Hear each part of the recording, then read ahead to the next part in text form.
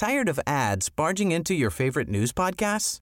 Good news. Ad-free listening is available on Amazon Music for all the music plus top podcasts included with your Prime membership. Stay up to date on everything newsworthy by downloading the Amazon Music app for free or go to amazon.com/news ad free. That's amazon.com/news ad free to catch up on the latest episodes without the ads.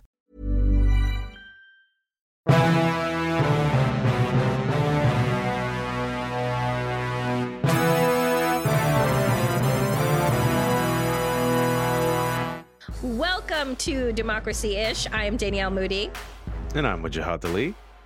And Waj, we have special guests that I want you to do the honor of introducing to Democracy-ish for the first time. It's like we're on a double date, guys, and I'm so excited about it. This is like the POC All-Star team, and we're starting on time. We have the legendary OGs joining us, Maria Hinojosa and Julio Ricardo Varela, the co-hosts of the awesome In the Thick podcast. Thank you both for joining us. An exciting day for us.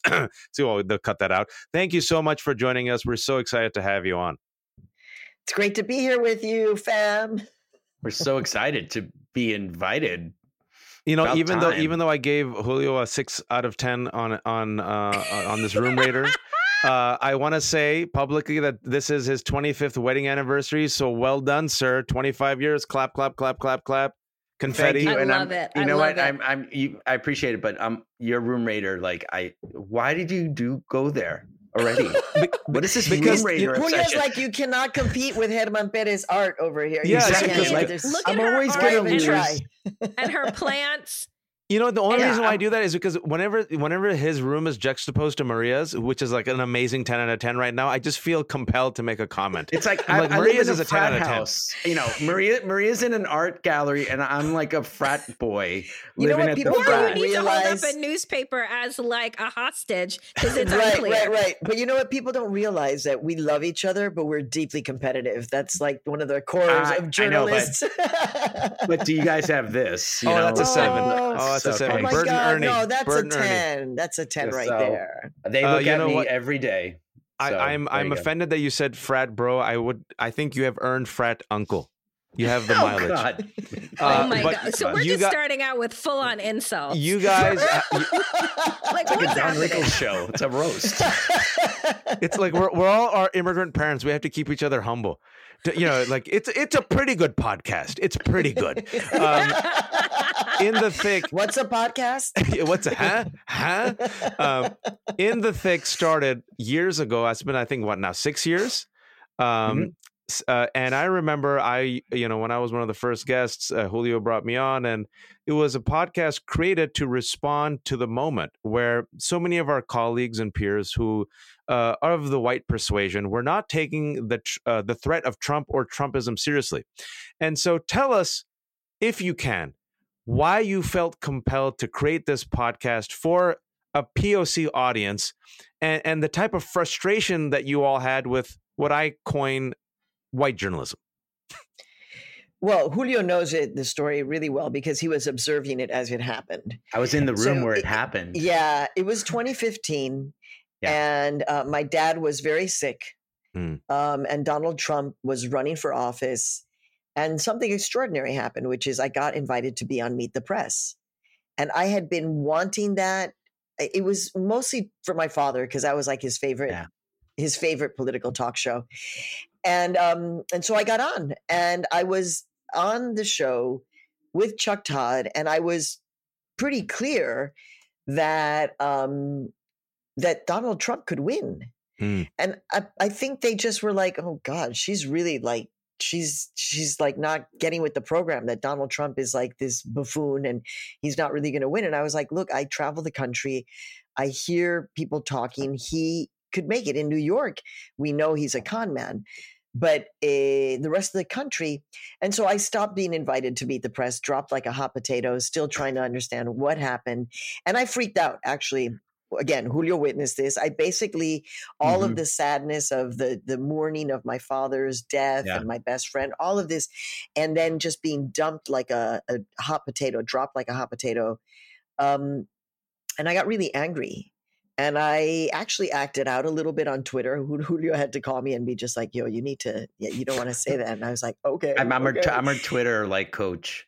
Yeah, you haven't had to in a while, which is not a in a while, thing. but about 6 years ago, like I was like, cool. Julio was like the Jiminy Cricket. He goes, hey, Maria, let's take the tweet back. And so we sat in a room, and they, the team heard me out, and he was like, the thing is that we have to talk politics. And at that point, Latino USA, our crown jewel, we weren't able to talk politics all the time. And so then it was just like, well, let's create our own show. And I was like, wait, what? And it's like, well, you have a media company. Let's create our own show. And I was like, who's the political nerd that I talk to about politics all the time? Julio. And then it was like, let's just do this. And I honestly, I had no idea that it would end up lasting this long and that it would end up being a model for other podcasts and other journalists to think about ways that we can talk politics that are different. But what people don't know, the deep cut of In the Thick, if you go way back, Maria was the solo host for several episodes, and I was like the third guest. I forgot that. Oh, you were the guest? Yeah, I was like the political director of Futuro Media at the time we had created that. You understand with Futuro Media, it's like, let's just create a title. Like, how many titles do you need? You have 5 because it's an immigrant, run by a Mexican immigrant. We have like 5 jobs. It's like a Mexican everyone does like 7 woman. jobs.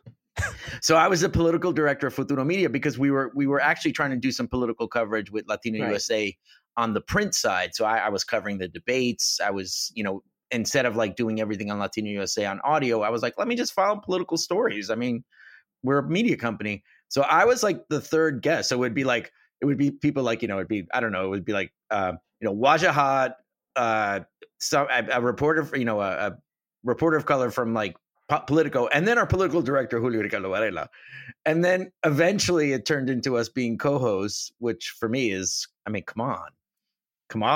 Like, I get to co-host with Maria. I mean, I'm like, I felt like, Maria doesn't like the fact that Great Maria, she's barefoot right now. Don't get so angry. She doesn't like the fact that I do sports analogies with her sometimes, but this is and you are a Warriors fan, Wajahat. Maria's Steph Curry, and I was, all of a sudden, I'm Draymond Green showing up, and I'm like, oh, I get to play. Steph Curry, he's short, right? He's the greatest shooter of all time. He's the greatest shooter of all time. I mean, I don't love small. sports analogies, but he's not small. He's he's a normal size basketball player. Okay, I thought he was, because I know that there are. Okay, all right. Sorry, he's not Spud. He's not Spud McKenzie. No, he's the greatest shooter of all time. And I would say Julio came in as your splash brother, Klay Thompson. Michael Jordan, Dennis Rodman. I want to bring it back to to white journalism and the tap dance, essentially, that all of us continue to have to do in order to get our messages out. Because the reality is, and Maria, I always believe in forming your own thing, right?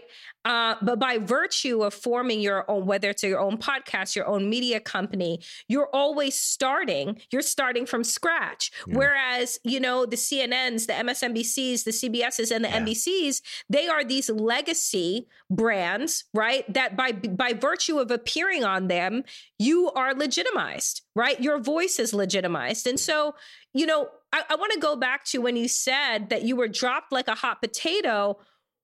It wasn't just about like the ego side of being dropped. It was really about what? The lack of being able to have space for this important conversation. And the thing about it is that you're right. And I'm so glad that you brought up ego. Because, we have to recognize it. Yes, ego's a part of it. And I write about that because it's the downside of the work that we do. But to me, I just obsess about the fact that the data is right in front of us. So one, Black women save democracy, first and foremost. They did save it in the last election, and they have been saving it just because of their belief in it.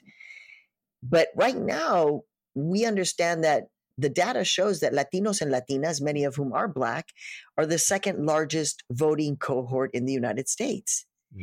And so if Latinos and Latinas are not in the national conversation, talking politics all the time, just making it our bread and butter, it's not that it's a problem for Latinos and Latinas. Yes, the ego, Julio's ego, my ego, we might just be like, wow, don't you see how fabulous we are? But forget that. It's like, don't you understand that by not including these voices, democracy is going to suffer. We're all going to suffer. And that's my state of panic all the time, basically. That lack of and you're representation. Right. We have to keep on doing the shuffle to try to get on because we feel so strongly about it, because we're all democracy junkies. I mean, that's basically, we are democracy junkies. Tired of ads barging into your favorite news podcasts? Good news. Ad-free listening is available on Amazon Music for all the music plus top podcasts included with your Prime membership. Stay up to date on everything newsworthy by downloading the Amazon Music app for free or go to amazon.com/news ad free. That's amazon.com/news ad free to catch up on the latest episodes without the ads. Yeah, and I would just add, one of the things of the show, which, we were intentional back in the day of the people that we booked. And I don't want to sound like, I'm sure people are going to take this wrong, because they'll be like, no, we have enough. There's enough white male voices out there, right? In politics. You think? Yeah, we don't have to invite any of those. Like, let's start talking to, voices that don't get the opportunity, or voices that we saw in places like MSNBC. I think of, Jason Johnson, perfect example, who was getting the opportunity, but he was also like, Jason, can you talk to us about every Black person in America, about politics? You are representing everyone in America. And they weren't even given the time to breathe and be seen as people who could talk about topics outside of race and identity as well. Because, Maria and I would always say, it's like, hey, Maria, I'm going on the show to talk about, to represent 60 million Latinos, because we're, quote unquote, a monolith. So we get there's so much pressure put on us in newsrooms, in white dominant newsrooms, when we're in that space, that it's like, well, Julio, can you tell us about what do Latinos think? Yeah. What do the Mexican Americans in Los Angeles think about this? And but they never... I grew up in, I grew up in Puerto Rico. Yeah. I was born and raised in Puerto Rico, and then I went to the Bronx, and then I went to Boston. I mean, yeah, do I have friends in Los Angeles and I kind of know the Mexican American experience? Yeah, but I'm not your guy, right? So what in the thick and what Futuro, and one of the things we did within the thick was like, hey, yeah, sure, we'll talk about Latina and Latino voters. We'll talk about Black voters. But guess what? Oh, can we talk about China? Can we talk about, Israel and Palestine? Ukraine? Russia. Can we talk voting about rights? Voting rights? Can we talk about, because no one asks us those questions in the white journalism space, because in their brain, we don't have the knowledge. Those are not our topics. Those are not our topics. And so the ability to talk about labor rights, the ability to talk about reproductive justice, given the context of where we are right now, and the ability to just say, I want to talk about Puerto Rico with Maria Hinojosa, or I want to talk about El Salvador, what's happening. And no one's telling us, well, you can't do that, right? And I think it speaks to the bigger issue of, and we have all seen it, I'll give you the perfect example before we move on. I was writing about Trump and Latinos and just, in 2016 about how these white political reporters would take these political polls, based on 120 Latino voters off a nationwide slice. And I'd be like, hey, just be careful with the analysis here. You're citing a poll with 135 registered voters who are Latino. That's my friggin' wedding. Come on. You know what I'm saying? That's your pre-wedding reception. Yeah, that's but the moment Trump won, because Waj, Maria, Danielle, we're not silent on Twitter. The moment Trump won, I got and I wouldn't say harassed. I got tweet replies from established white political journalists, males, who said, this is the guy who called me out. And guess what? I was right. Like Trump, Trump did well with Latinos. And it's like, he didn't do well with Latinos, first of all. Like, it's, 30% of Latinos have always voted Republican forever. And this notion of when you even call out white journalism, the backlash that comes in, if you, God forbid, you're wrong, it's like, how dare you report on this? And that's what we fight each and every day. And that's how to you don't this get day, it. we still fight it. But that's also how this is, and people don't understand. And I'm so appreciative, Julio, of you saying so, because the reality is people don't understand the hopscotch that we all have to do as people of color in media spaces in order to, one, have integrity around what it is that we are speaking about and calling out, but then recognizing that if you call out a little too much, if you are a little too bold, then you don't get invited back. Then there are so many times when people are like, oh, why doesn't so-and-so have their own show? Why doesn't so-and-so have their own show? Because they tell too much of the truth.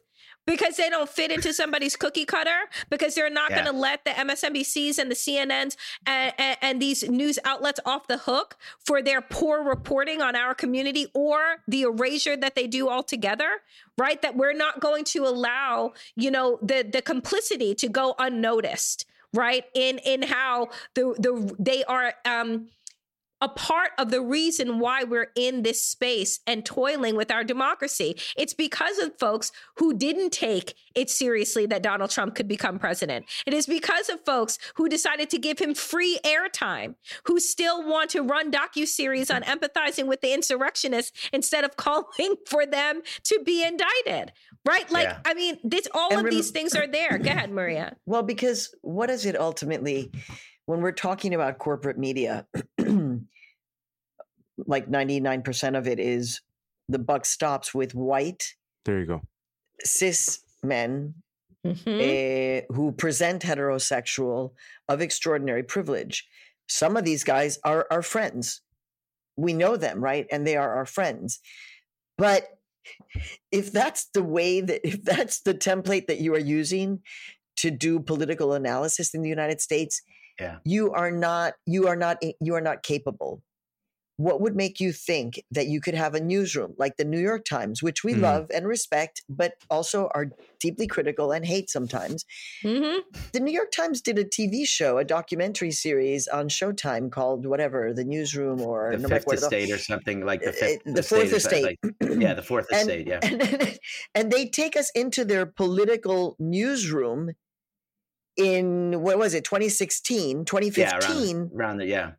And except for Yamiche and Dean Baquet, there were no other people who were not white in that room. Yeah, it's an ocean of whiteness. Why would you should have shame that you have a newsroom that looks like that. But from their perspective, there was no shame. And so that's what we're trying to get. Yep. And then we don't actually, we start getting tired of trying to get you to see. Do you not understand the structure dynamic? So we're just doing our own thing, and then you can catch up because I'll just end with this.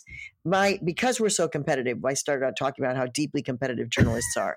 The way I am right now in any professional space among journalists, I basically say, if your newsroom does not reflect or represent the country that we live in, you are incapable of practicing excellence in journalism. Absolutely. 100%. Period.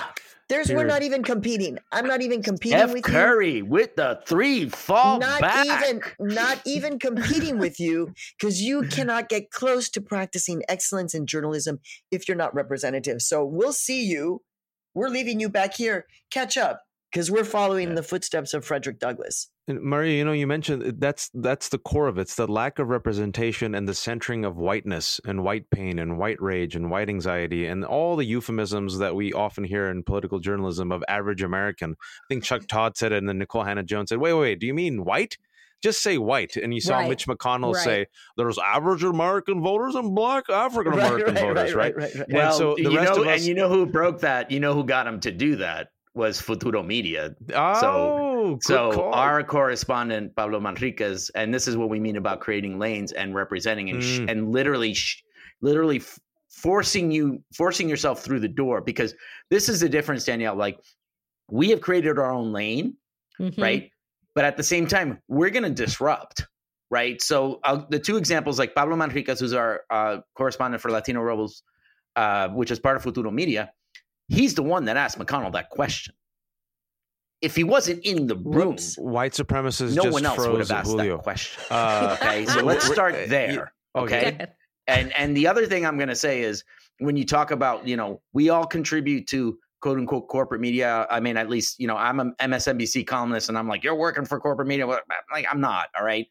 What I find a little bit refreshing in certain, but it's still in very, very small pockets, and it does lead to representation. Waj, is that we do get the ability to bring those new lanes into these corporate spaces. Yeah. But they're so small. Like we need we need shows. We need bigger spaces than just like, I'm going to write a column.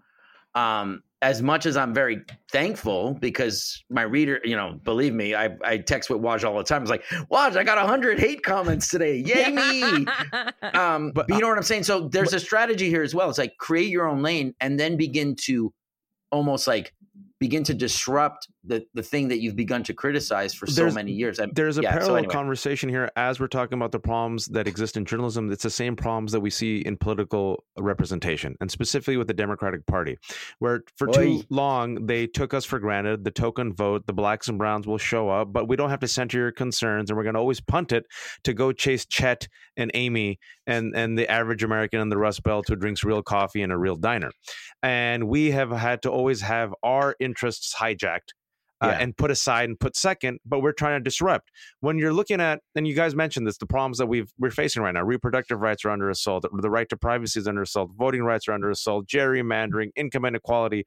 When it comes to the Democratic Party, do you think their lane has opened up enough for us to be co-equal protagonists of that party, or are we still treated as second-class suspects and tokens? It's very interesting because the conversation around the coverage, media coverage of the issue of abortion, somebody made a woman journalist actually said so much of the media tiptoed around that because they didn't want to, one, it's men and they're just like abortion, complicated, but they didn't know how to really deal with it. And so they stayed away from it. Right. Yeah. And I feel this way in terms of the Democratic Party, like and the media did that because they were afraid of being perceived as too progressive on the issue of abortion, right? Or too reproductive radical. Rights. Actually, it's not about abortion; it's reproductive rights, right, and privacy.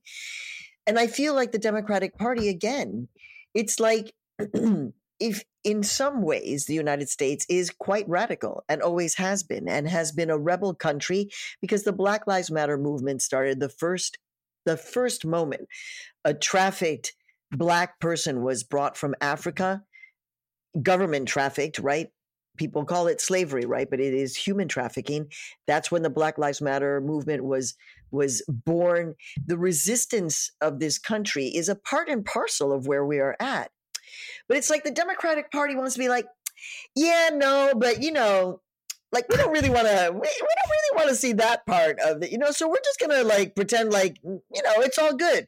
And it's like, the more that you are, and we've been saying this forever, the more that you are dipping away from your traditional base. Come on. And I'm just like, do you look at demographics? Do you look at demographic data? The more you turn away from that, which is, you call it a minority. We don't call it a minority. We understand that it's a majority. But the more you turn away from that in every way, it's like you're sealing your coffin, and we're just, we're sitting here saying, hey, waving the flags, and they're looking at us like, y'all need to calm down.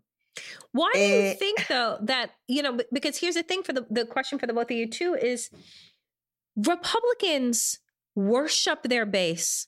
Republicans are afraid of their base. There's a reason why you had Kevin McCarthy and the McCarthy tapes. Oh, I'm going to get Donald Trump to resign. Ooh, no, I'm not going to do that. Oh, Lindsey Graham, he should be ashamed of himself. Oh, no, I'm running from people in the airport. Like these people are beholden to their base. Why isn't the Democratic Party beholden to their base, which is, to your point earlier, Maria, Black women, people of color, BIPOC folks?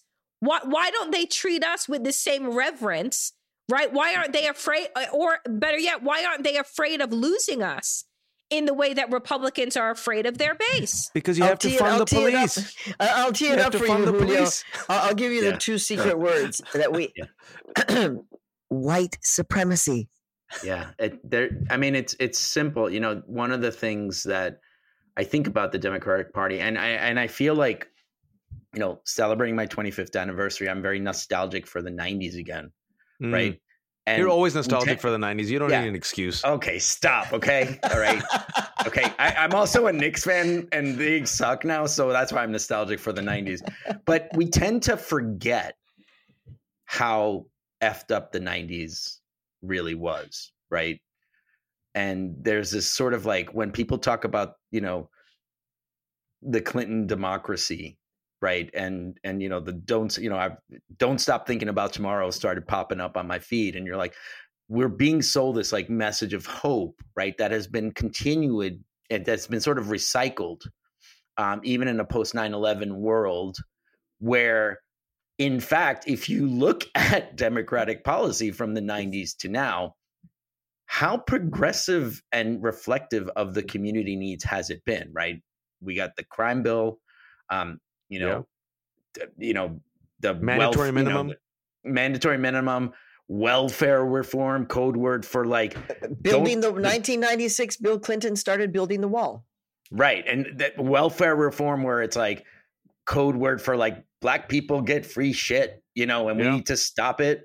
And it keeps going, and it got, you know, it gets hardened after Bush, and then Obama kind of gives sort of this hope, right? Because you're like, oh my God, a non-white face. And what did Obama, you know, in the end, like people tend to forget, just specifically with Latinos and Latinas, people tend to forget the recession and all this. Latinos and Latinas got decimated economically with housing, with jobs, Nevada, Florida, and there California. was a lot of hope. There was a lot of hope. And then when things were really sticking, and it's like all of a sudden, like, let's make Mitt Romney look really bad. And like, I'm still here. And I think Obama's charisma, like exposed, like hid a lot of like what was bubbling, because he was a really, really like, you know, he's a candidate, right? He's a presence. But we tend to forget that throughout this entire history, there's a constant. And that constant is Senator Joe Biden, then Vice President Joe Biden, and President Joe Biden. And if we think that Joe Biden all of a sudden, you know, from 1990 to now is going to be like, you know what, I'm going to change. America's changed. I've listened to that Maria Hinojosa. I saw her. You're absolutely right. We have to talk about representation. I love Joe, you know, like Joe Biden's a good man. And don't get me wrong. Like, I'm not here to knock Joe Biden. He reminds me of my Irish American father-in-law, God rest in peace, Bill Egan. But he's set in his ways. The thing is that what I like to say is nothing that we are talking about that we are living through now. Right. None of it is a surprise to Joe Biden. Yeah. None of it. And if he wanted to be a consequential president. Exactly. That's my point. Like this, the way that Trump was consequential in a horrific way. But if Biden wanted to be a consequential president, like, you know, disruptor, so many opportunities. I mean, he's not, but that's the thing. You know, on the issue of the Border Patrol, after they came out with, you know, horses and whips on Black people, he could have said right there, we're closing it down. Any number of places where he could have been totally revolutionary.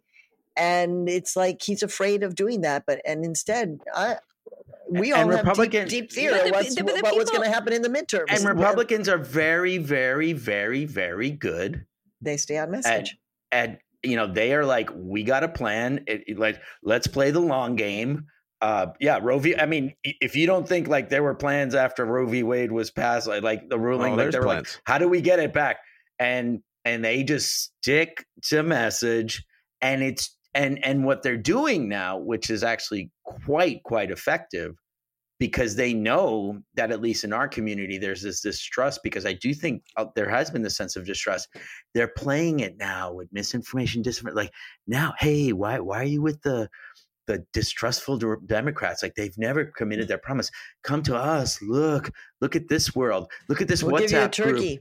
Yeah, give you a turkey on Thanksgiving. Anyway, so I think they're doing it to Muslims also. They just peel enough. But I remember I want to ask this with our last segment. We were talking about the consistent impotence of Democrats when it comes to really catering to our community's needs. I don't know if you all remember this, but I was on your podcast right after Biden won, and we were talking about immigration reform, and there was a moment of hope in both you, Maria, and Julio. And you're like, "Oh, the Democrats now with the majority, they're going to do something," and I'm like, "Nope." They're going to punt this to 2024. And we're like, I think really? This is revisionist. I want to hear the audio on this one because I don't think we were hopeful. You guys were slightly optimistic. He might be right. Yeah, I think you're right. I think you're right. And that's because of the horrors that we had lived through. And for me, it wasn't so much a celebration of Joe Biden as it was a celebration of people voting. Yes. Period. Right. And voting, Trump ending, like Trump being and voting not for Trump, right? Yeah. Yes, this is but as I've written and we've discussed, right, it's the Republicans and the Democrats that throw immigrants and immigrant policy reform, refugee policy under the bus. Every time. So I don't know if I guess I'm, I don't know if I want to say shocked because nothing shocks me anymore, but I think I'm particularly horrified at the fact that an administration that had run on making certain promises of basic human rights and respecting American law and international law when it regards people who are refugees, that we had an idea that the basic would be returned. And then we realized, like, no, just kidding. Actually, we're not even going to go back to the basic. We're going to uphold the bullshit that was coming under Trump. We actually think it's not that bad right now. So give us some time while we figure it out. And it's a pandemic, and they bring stuff from the South. They don't, they might be good people, but not really, wink, wink. Not really. Yeah. So to me, that's the way I talk. I mean, my dream. The only way that I really see that this happens is if the Black Lives Matter movement intersects deeply, and integrates completely 100% with the pro-immigrant rights movement, because so many of the immigrants that are being mistreated and deported are Black. And that will then put an ultimate pressure on the system. But it's not going to come because of moderate Democrats like Joe Biden and, frankly, Kamala Harris. What a disappointment. For her to have those words come out of her mouth after Hillary Clinton said those words, basically, don't come. Children. Yeah. To children. Shame on them. And while we criticize, because we get Danielle, you were saying, then we criticize the Democratic Party and we're not invited back to be on the TV shows because we're like, you're just angry. And it's just like, no, we're actually trying to hold a mirror up to the worst part of this country. And we're trying to save it. And we're trying to save it. I know you think we're like trying to disrupt it, but actually we're trying. You thought this way about Frederick Douglass and Harriet Tubman and Martin Luther King. You felt this way. You did not like them. No, not until they were dead. Not you didn't, any of those people you did not like until they were dead. And then we want to quote them. Tired of ads barging into your favorite news podcasts? Good news. Ad-free listening is available on Amazon Music for all the music plus top podcasts included with your Prime membership. Stay up to date on everything newsworthy by downloading the Amazon Music app for free or go to amazon.com/news ad free. That's amazon.com/news ad free to catch up on the latest episodes without the ads. Last question for you guys, though. Given where we are right now, in our political climate, with this 6-3 Supreme Court, with all of these horrific state bills that are rolling out, whether it's Don't Say Gay, whether it's anti-immigration, anti-trans, anti-CRT, and we are just being steamrolled. And this is what it looks like to be in the majority, by the way. Do you see, either of you at all, and Maria, you go first, and then Julio, is this a pivot moment? Like, are people awakened to the fact that after 50 years, you're losing a constitutional right, that maybe Republicans aren't playing games? Like, maybe this is the moment that Democrats wake up? And fight back. So I always like to say, when we're talking about Roe v. Wade, remember that what we're basically talking about is not abortion per se, but the right to privacy of a woman to make a decision about her own body, or a person, any person. Which is an American, if you think about it in the context of Americanism, somebody said something basic right. Somebody said something on social media. They're like, I'd like to go back to traditional Republican values on issues of abortion, because they would have said, this is not traditional Republican values of way back when would have said, we don't get involved. This is your freedom. That goes back to the 60s even, actually, not too far back. Exacto. I mean, I lived through that Republican Party. So here's the thing that is giving me a little bit of hope. I know it's surprising, Danielle and Waj and Julio, but I really am on the edge of my seat. My favorite Marxist term is dialectical materialism. Dialectical materialism is the fact that a society changes. Historical dialectical materialism is that a society is changing because when this thing happens, then this thing happens. And when that happens, then this happens. And when this happens, then that happens. And it's all connected. And the movement, right, if you are a Marxist, right, is the people, is actually, or Dolores Huerta, people power. Did I just call Dolores Huerta Marxist? I don't know if she is. The point is that don't clip that one. Right, what gives me hope, Danielle, you hit it, is like, okay, checkmate. Yeah. Now let's make this thing happen. And you all have to figure it out, because we're doing our thing here. I'm not an activist. I'm not an organizer. But this is the moment where I'm like, okay, bet. Mm-hmm. Let's watch and see. Let's watch, observe. And maybe, but then, then I think about the Democratic Party and I get a little freaked out about that. But we'll stay on the up tip.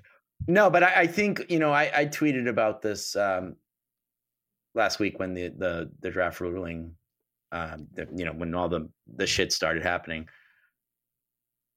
As much as there's been so much attention to like COVID and the economy and immigration actually being like a Republicans own the immigration debate. Democrats, they'll never figure it out. Like Republicans have won the immigration debate.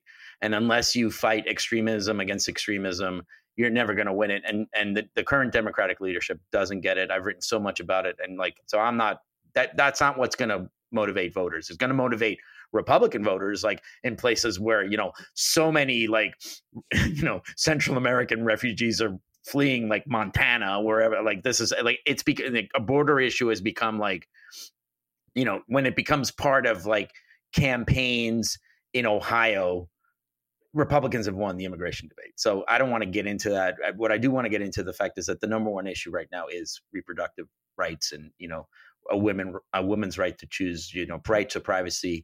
And if Democrats do not take advantage of that and run a message that's like, and stop with the Handmaid's Tales references and like we get, what I'm saying? Like this goes beyond that. This is about, you're talking about a human right, a fundamental political right that is in essence constitutional, right? Republicans are very good at like, well, abortion's not mentioned in the Constitution.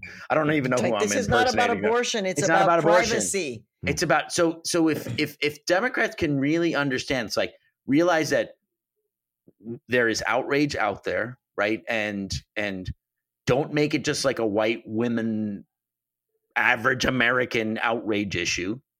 Remember, like you said, Danielle and Maria, it's like who saved the last election. So look at this lens through the lens of Black women, Latina women, Indigenous women, immigrant women, Asian women, understanding that, they are the ones that are going to be disproportionately impacted by these, potential bans in almost half the country. You talk about 23 states or whatever it is. There needs to be a full frontal sort of like push. There needs to be the people power that Maria says, and then there needs to be like strategists who are like, right, we need to take advantage of this moment. The problem is the strategists in the room don't look like this room, and they need to. Exactly. Like we need to take advantage of this moment and not be afraid, because if this one issue does not lead to what Maria says, the changing demographic of America showing up at the polls, and if And if that outrage is not tapped, then what's going to happen is like Republicans going to sit there, all right, we won that one. Like, let's go after like gay rights now, and let's like go after like more voting rights. It is essentially it's open season, right? We cannot thank the both of you enough. My God, this was so fun being a guest in the Thick Democracy-ish crossover. We're bringing you back. You're coming to our show, so we're so excited. Where can we hear you as we leave? Tell people where can they hear In the Thick. Okay, well, obviously we are distributed by PRX. We're just produced by Futuro Media, so we're on every major podcast platform. But if you really love us, inthethick.org, In the Thick Doc Show, In the Thick Show on Twitter, Maria_Hinojosa on Twitter, Julito77 on Twitter. We're always there. Maria, I will say, Maria's Twitter game is like fire. It's like Coach. I said, go in there. You're ready. You're ready for this, Hinojosa. You're ready. Take the rock, Steve Curry. Stake the rock, Stephen Curry. She is my Steph Curry. Before we go, this is the thing, though. Okay, here we go. What does that say? Chingona. So just to my fellow Chingona, Danielle, thank you so much for having me on. And this is badass in Mexican Spanish. It's also a big bad word. But I really want to say thank you also. And I'm so proud of the both of you for doing what you're doing and for just keeping, you have huge audiences. People love the both of you. I love the fact that you came together like this, and we're a family. So let's do this again. And thank you so much. It's the new Justice League. Made me put on the lipstick. Yeah, it's the new Justice League. I love it. Justice League Unite. Anyway, thank you so much. Thank you for listening to Democracy-ish. I'm Danielle Moody. I'm Wajahat Ali. And we will be back next week if there is a country left.